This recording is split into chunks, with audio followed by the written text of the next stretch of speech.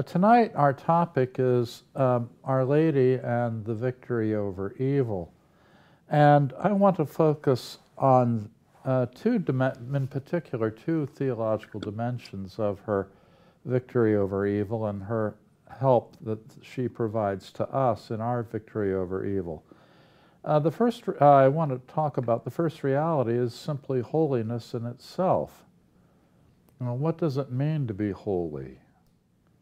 And then, more particularly, how is this reality of holiness and freedom from evil related to the doctrine of the Immaculate Conception? The second reality that I would talk about tonight is simply the reality of death. What does it mean to die? And how does that reality of death, related as it is to the mystery of evil, tie into Our Lady giving birth in Bethlehem? And the answer to that question will only be made clear when we consider another birth that Our Lady underwent, which was the birth of all her children on Mount Calvary. These three mysteries are what I would speak to you tonight about. We start with the mystery of holiness and its relationship to the Immaculate Conception. The first victory, anticipatory victory, we might say, given to Our Lady, is given to Our Lady when she was privileged to be conceived without original sin. Now, we should not overstate the difference between her conception and our own. For example, the fact that she was immaculately conceived did not mean that she was born with the preternatural privileges that belonged to Adam and Eve in their pre-lapsarian state. She was not born immune from death, and she was not born immune from pain. She had none of the preternatural gifts that graced Adam and Eve before the fall. Mary, in fact, was born into mortality and therefore born into pain, just as we, all of us, are born into mortality and pain. But we shouldn't understate the difference between her conception and ours either. We might be tempted to do that. We might, for example, be tempted to see in Mary's conception, free from original sin, simply an early start into our own baptized condition. So Mary was conceived free from the stain of original sin? Good. Well, we're not conceived free of the stain of original sin, but then we are baptized. And then, and thus, are we made free from original sin. From the moment of our baptism, we and Mary share a graced condition. She was born into the friendship of God, while we come into friendship with God a few days after our birth at baptism. Now, is that really the difference between Mary's condition and our own, a few days? That doesn't seem probable. In fact, that seems ridiculous. We might state the difference between her conception and our own in this way. In her conception, Mary is radically holy in all of the dimensions of her person. Now, we all of us have a long way to go before that's true of us. Let's look at what the word holy means. Holy means separate and unique. It means being radically different. The angels cry out, "Holy, holy, holy is the Lord God of hosts." And if we were to translate that into English, one way to do it might be to sing, "Different, unspeakably different, ineffably different, and uncommon with the world is the Lord of hosts." Now, if that's your idea, then you can easily see how the Jewish people could get the idea that holiness means withdrawal from common use. Time is holy because it belongs exclusively to God. Space in a synagogue or church is holy because it's exclusively devoted to God. Utensils too, buildings, persons, chalices, vestments, all of these things are withdrawn from common use. This is what's really wrong with the idea of having a common cup serve as a chalice. It forgets the idea that you're dealing with something radically holy, you see. So time, space, utensils, buildings, persons who are withdrawn from common circulation and devoted to the separate and transcendent God are deemed to be holy. Now notice that this notion of holiness is not yet moral. It's not a properly moral idea. The notion of holiness is common to all religions, but the tying of holiness to moral forms of goodness, to specifically moral forms of goodness, is Israel's unique achievement. How is this connection made? It's made by the addition of the essential notion of oneness. Listen to the Shema. Hear, O Israel, the Lord your God is one. What does that mean? Oneness here has definite links with the notion of separation of which we have just spoken. One means unique. So here the prayer exhorts Israel to relate to the Lord as though he were the only God who existed. Treat God as the only God. See? But notice that oneness doesn't only mean uniqueness, it means undividedness as well. The saying is, you shall love the Lord your God with all your heart, and with all your soul, and with all your mind, and with all your strength. Now, what this rules out is the double-mindedness that is spoken of in Psalm 12, where the psalm says, falsehood they speak to another, with lying lips and a double heart. This being undivided in the self, this undividedness of being, is in fact a condition for approaching the temple for worship. If you look at Psalm 24, which is an entrance song into the sanctuary of the Temple of Jerusalem, Psalm 24 asks, who shall ascend the mountain of the Lord, and who shall stand in his holy place?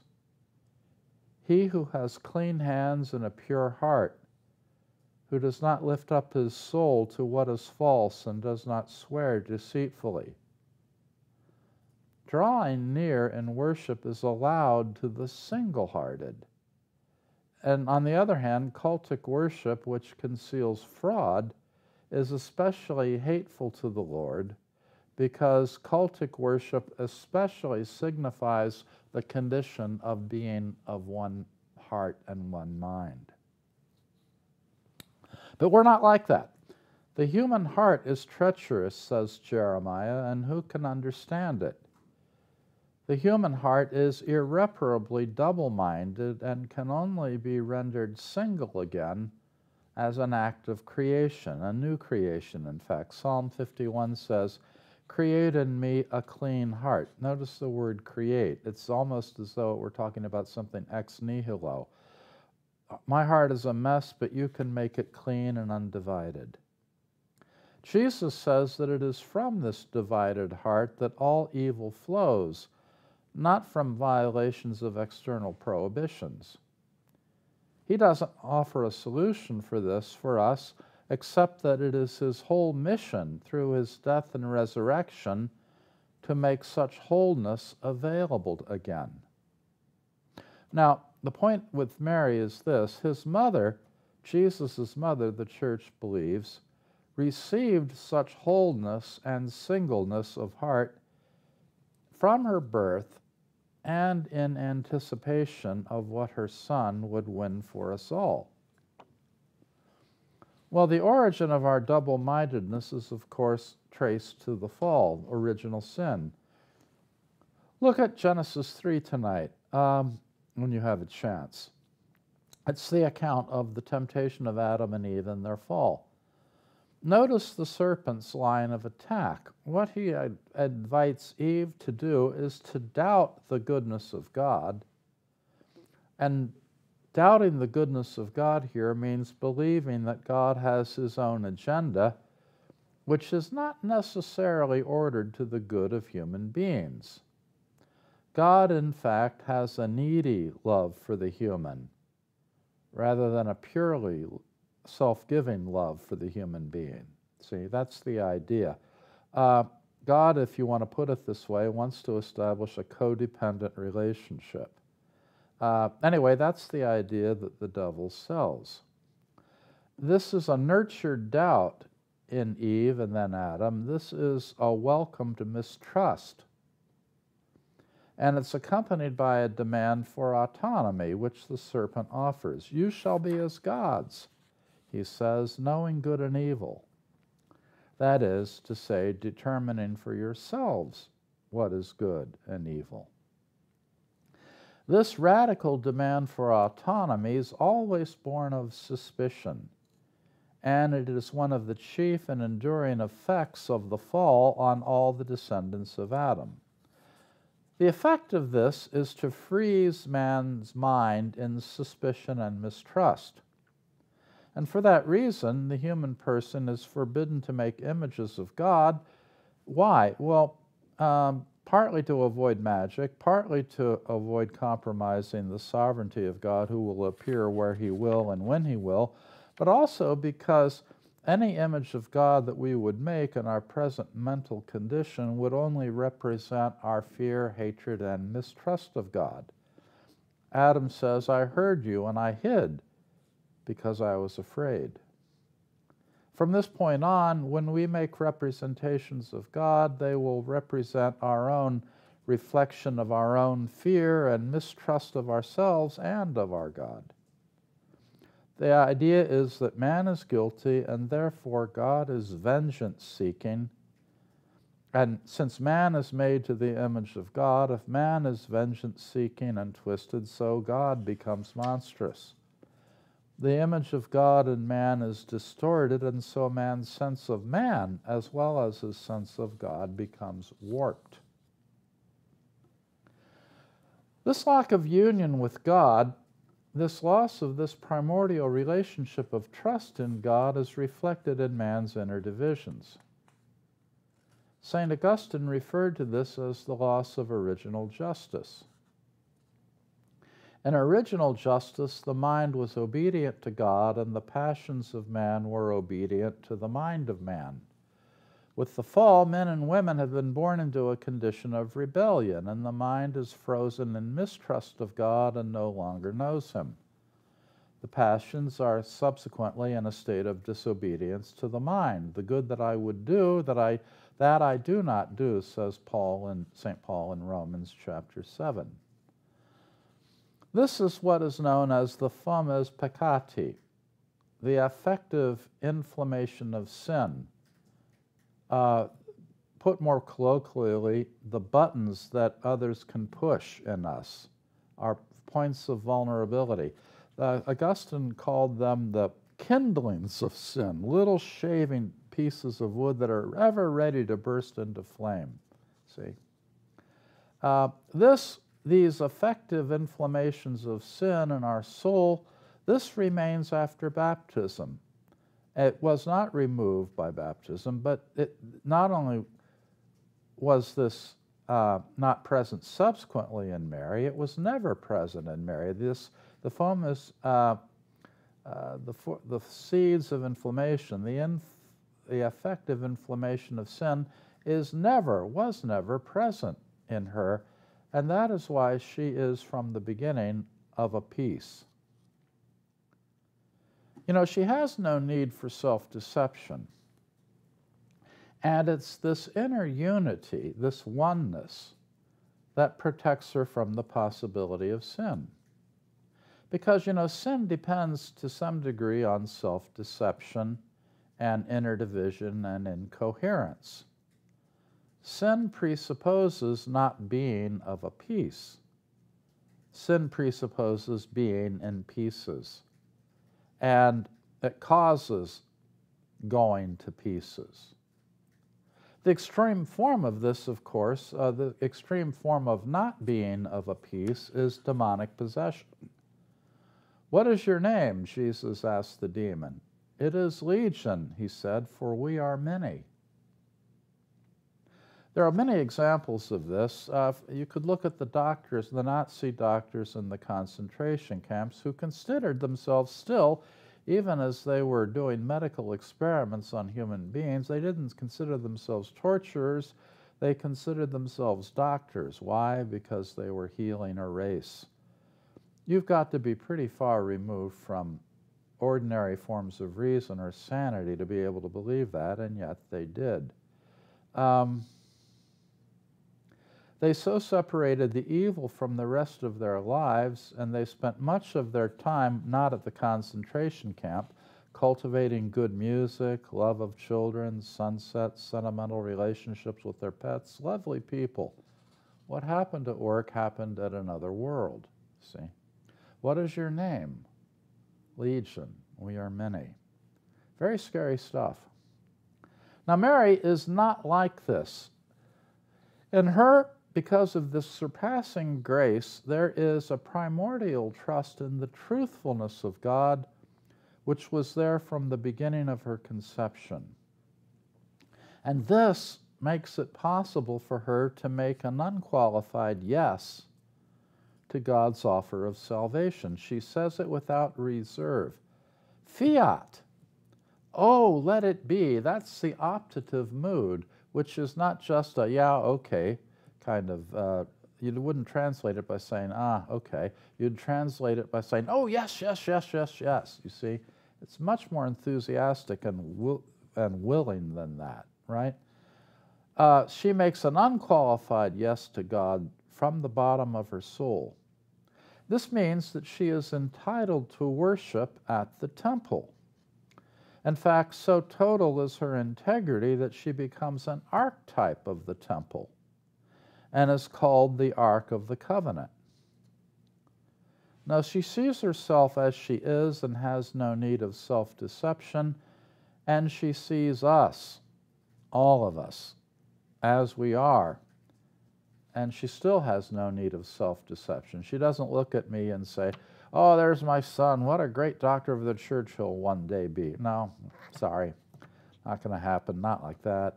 Look at that wonderful person over there who's got, she doesn't kid herself, she's not delusional, she loves us because she sees what's really there.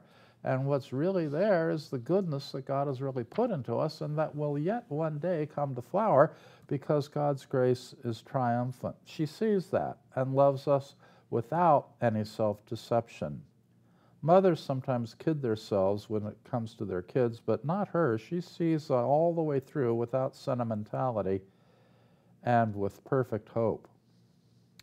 She sees us as we are and loves us as we are because she sees our destiny and knows what it is we are called to.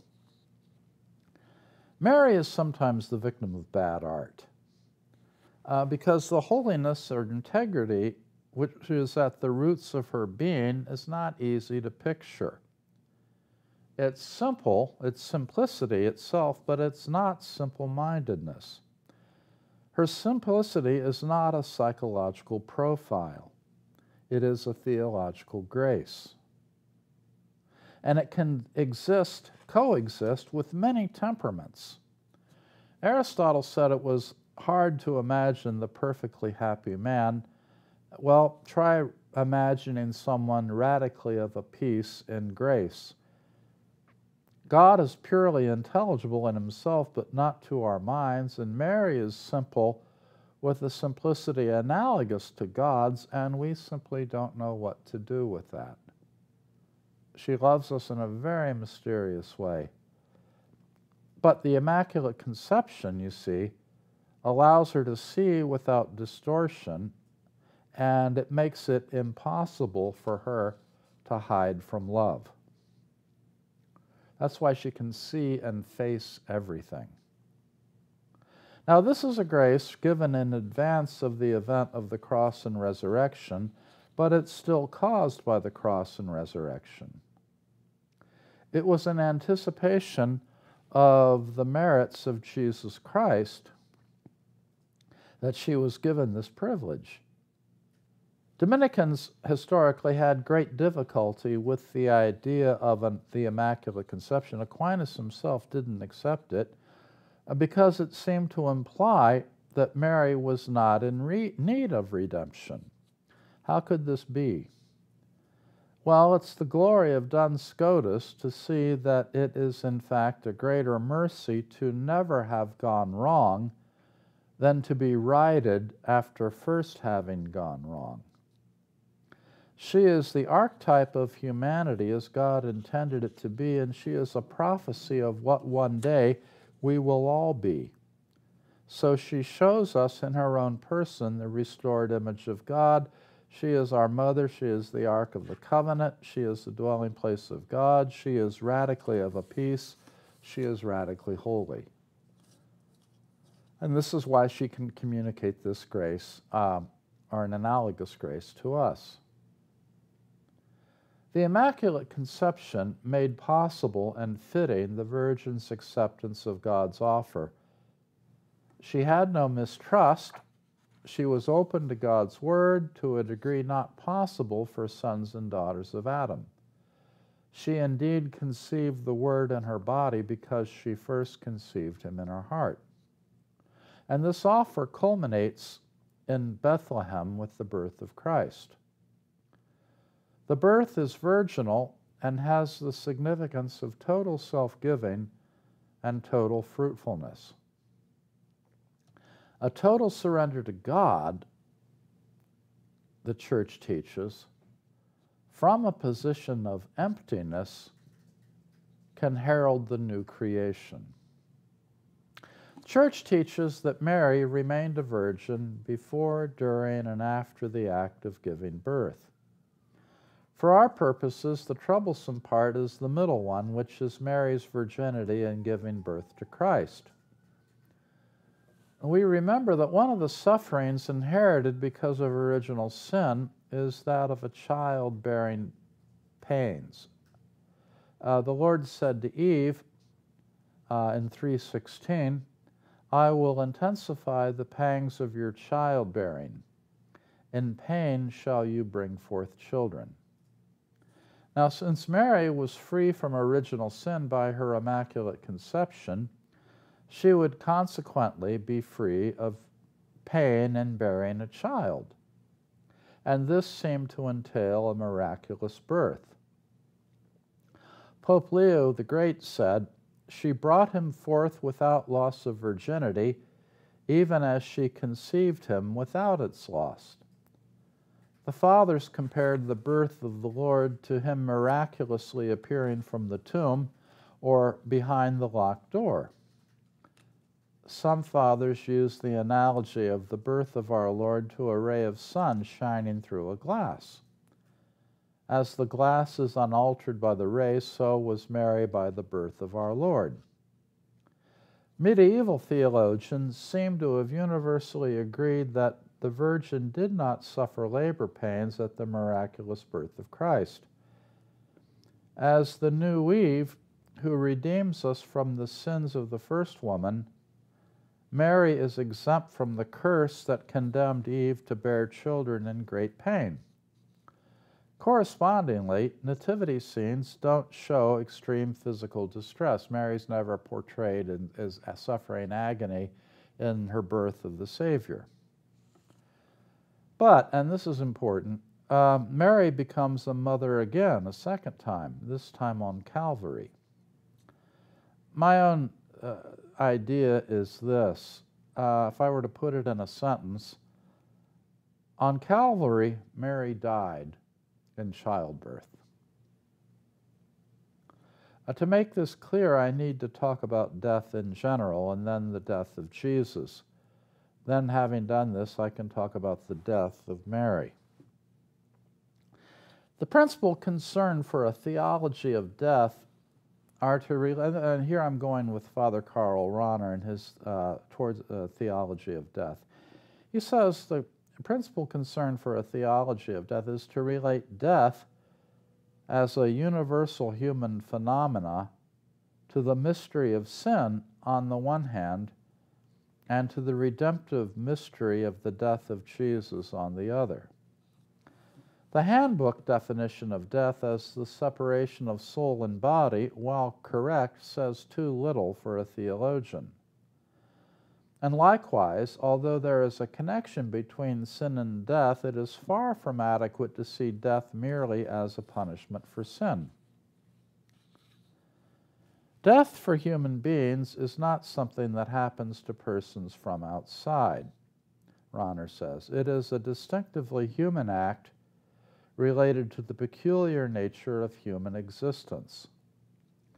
As the final moment of a free personal history, death is seen as a decisive act of human freedom in which a person can either accept or reject the mystery of God and thereby put the final seal on his or her personal history and destiny. If we could endlessly revise who we are, if we could reinvent ourselves for all eternity, there would be no real self there. We would be free to be everything but our real self. And so if we can't define ourselves definitively at the point of death, there would be no real freedom. Karl Rahner argued that it is not the mere fact of death that is caused by sin, but the present way in which we experience death as a mystery of darkness and threat.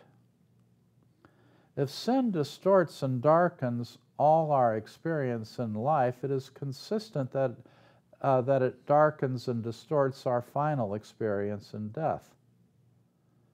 For both Rahner and the Holy Father, the free act by which we give ourselves over into the hands of God's love and mercy is the central mystery of the theology of death. It is the way believers enter into the dying of Christ. Seen in this way, the basic mystery of death is already anticipated throughout life in the little dying by which we give ourselves over to God in charity. Jesus dies on the cross saying, Abba, and he dies saying, forgive them. This is the seal of his freedom, and it is done in solidarity with us in great pain. And this is the way he overcomes evil. His humanity is perfected or transformed so that it becomes the apt instrument to communicate divinity in the mode in which it was handed over.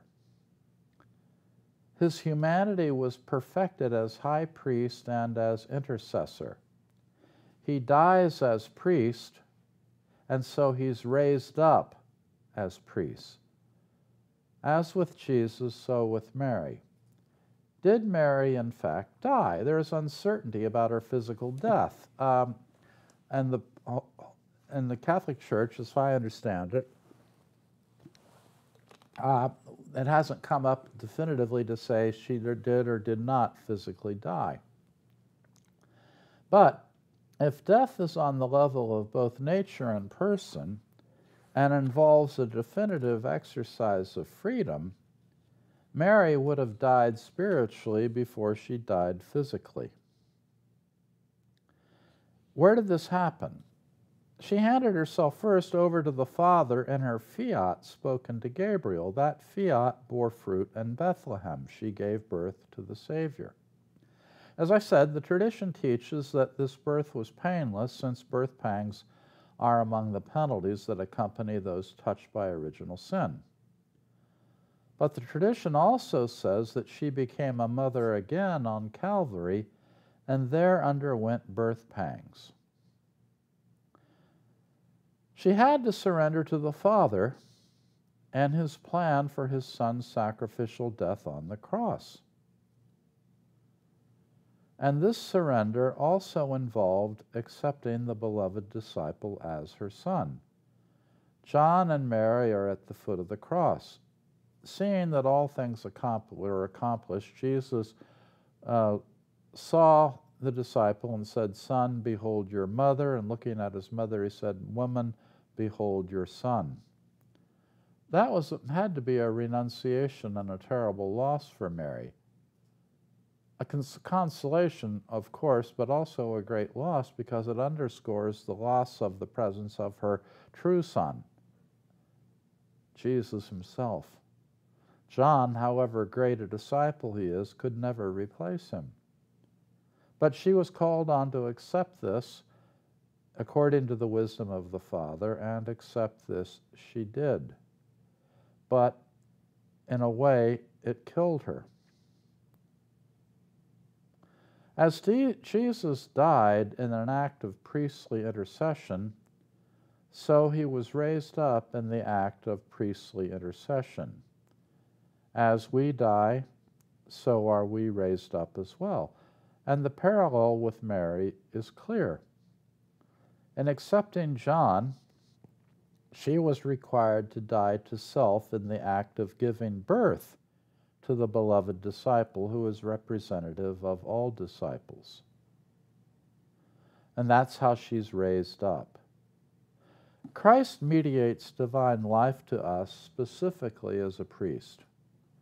Mary also mediates divine life to us in her own proper way because she's our mother. She mediates the grace maternally. She mediates grace by giving birth to us as disciples. That's her mediation as our mother. She does so in total dependence upon her Son, but she does so truly. She is called the Mother of God and can well be called the Mother of all grace. So that's what I basically wanted to communicate tonight, that Mary overcomes the mystery of evil in her own fiat, and by giving birth to us as her children, she allows us to share by participation in that grace. Her yes to God, her Son's yes to the Father can become our yes as well. She can mediate that to us if we trust her as our mother. Okay. Well, thank you very much, Father Corbett. That was a delightful presentation. We have actually a lot of questions coming to us through the various chat platforms from Zoom and YouTube. So our first question tonight comes from Morgan Whitmer, and Morgan asks this through YouTube. Father, can you explain further how Mary's preservation from sin is different from Adam and Eve's prelapsarian state? So Adam and Eve before the fall versus Mary's preservation from sin. I think it's magic. I think it has to do with destiny. Final causes are real causes. So I think that it's part of the decree of predestination. The Father sees her, and he knows what she is for. She's created for this specific kind of openness as mother of the second mother of the human race. So I think that, and Adam and Eve were not created for that purpose. So I think that the final destiny of Adam and Eve, as the first Adam and Eve, is different from the destiny of the second one, and the grace is shaped to a destiny. Great. Thank you very much for that. So we have another question. This is from, this is perhaps a more difficult question for you, Father. This is from Patricia coming through Zoom. Father Corbett, did I misinterpret your statement that St. Thomas Aquinas did not accept Mary's Immaculate Conception? Is that correct? I think so. If so, how did St. Thomas become a saint? Would he not rather be considered a heretic? No, he'd rather be considered a saint. St. Thomas says that St. Thomas never says that a mere theological error qualifies you as a heretic. You have to do more than that. You have to earn it. You have to willfully persist in a teaching that the Church has condemned. So there's an obstinacy involved in heresy, which is never involved in a mere material theological error. Great. Well, we have a few more questions here. Kathy, coming to us through Zoom, asks this. Father, you've mentioned the fall a lot. Would you claim that this took place literally as we read it in Genesis 1 or 2? Was it allegorical? Was there some other account for it?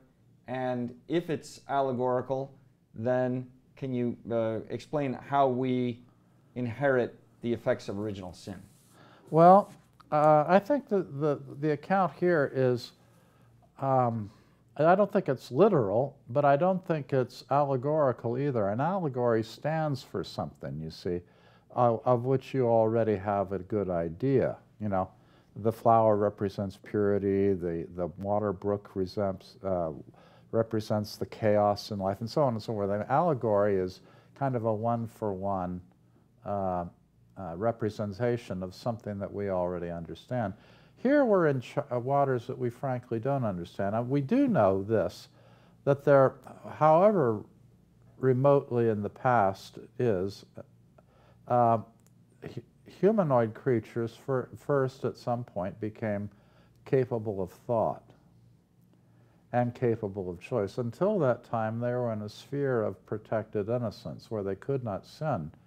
But somewhere along the line, a rational soul was infused, and that was it enabled them to recognize a fundamental choice for what was good, and a possibility of a fundamental choice rejecting that, and the loss of innocence happened there. What did that look like historically? Where did it happen? Were they articulate? I don't know. But I think that there is a single origin for the human race, and it did involve the gift of intelligence and freedom and the abuse of those gifts. I would say that, but I wouldn't be able to tell you when, where, how, what it looked like, or whether it conformed literally to the pattern shown us in Genesis. I think the pattern is closer something to myth. I don't know that, I mean, was there, for example, a real paradise? Was there ever a real state where they were free from death? I hesitate to answer that. I don't know. I'm inclined to doubt it, but I yield to dogmatic theologians who are better versed in this than I am. For example, Father Legge might be able to be more usefully consulted on that topic.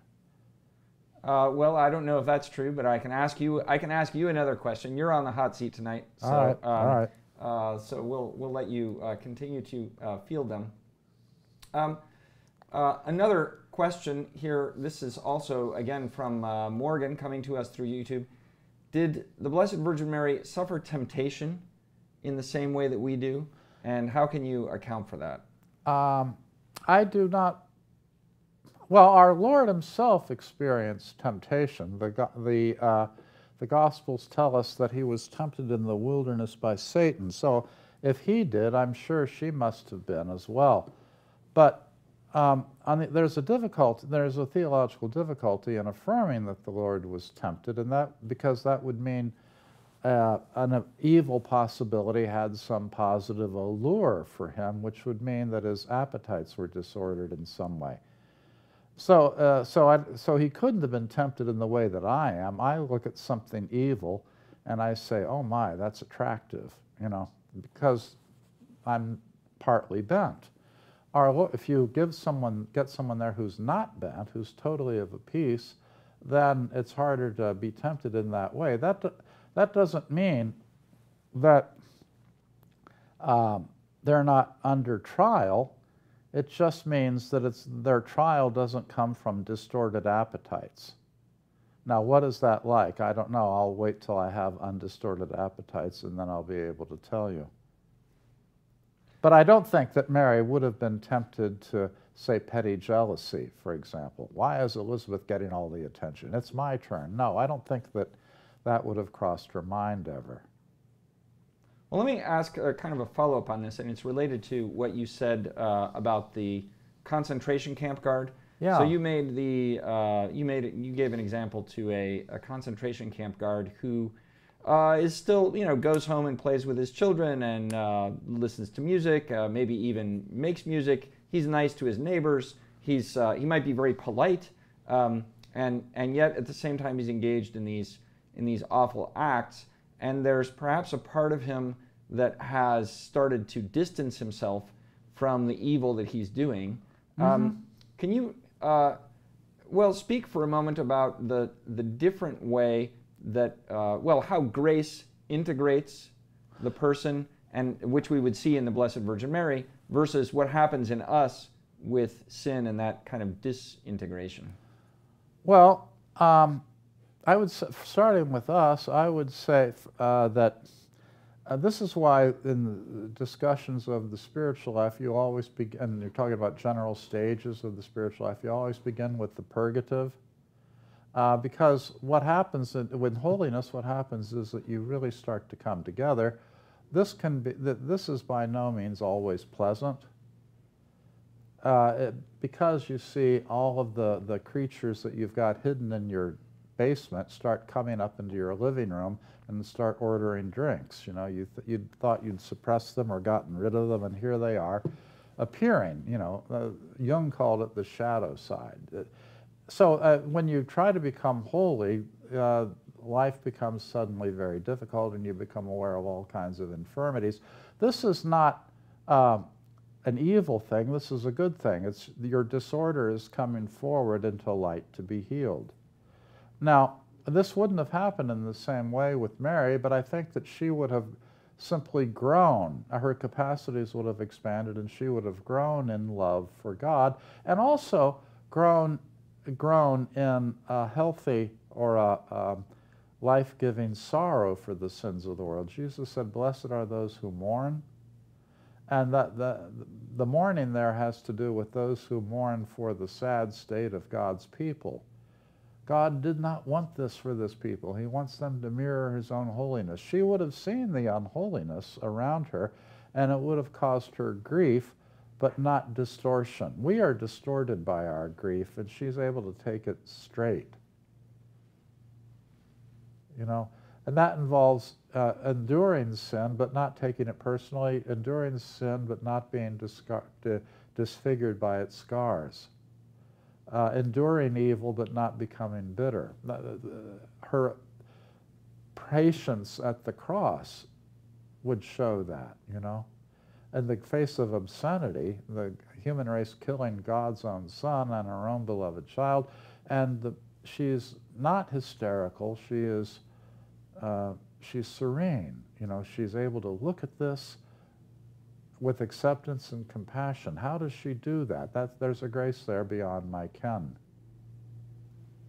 Marvelous. Well, let me ask one. I think we have time for one more question, and this comes from Anne through Zoom, but I'm going to add to Anne's question and kind of combine it with one of my own. So this is her question. Isn't pain, any pain, including childbirth and death, just a part of being human, insofar as we all have nerve endings and so forth? Even Jesus died and felt both physical and emotional pain, so why not Mary? And so that's Anne's question. Let me just add to that. I once gave a homily on the miraculous birth of Christ. So that is at Christmas, that Jesus is born without Mary experiencing labor pains, for example, as you mentioned. And one person in the congregation was actually really offended by this idea. Yeah, because thought it sort of denigrated the women who are denigrated everybody else. Yeah, that's right. So could you speak about that?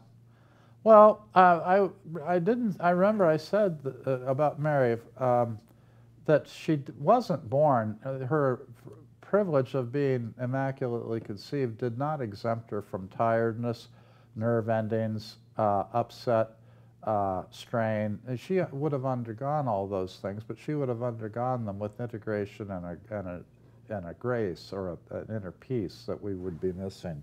But those conditions would still be there. What was the part? And then, well, isn't pain simply a part of the human condition? It is, but it's not, thank God, a final part of the human condition. That is to say, It exists now, and it serves, even on a biological level, a function that or alerts us to danger or injury. So yes, that's all true, but it's not a definitive state. Here's where Christian eschatology comes into play. Our pains are destined to be overcome, that they're not the final word. The pain that is a presager of death and the death that we die is not the final word. We're destined or put on track to a glorious body, resurrection, which transcends present limitation. Now that's faith language, and I could not really describe what's that like. The best I could do now is just be being comfortable after a long day, It's inadequate. I said that our imaginations are unable to cope with the singleness of the Blessed Virgin Mary. The same way our imagination aren't really capable of conceiving of a post-pain state that is not being numb, or intoxicated with excitement. Somehow it's none of those things, and yet it's the fulfillment of every dream. We won't know what it's like until we see it.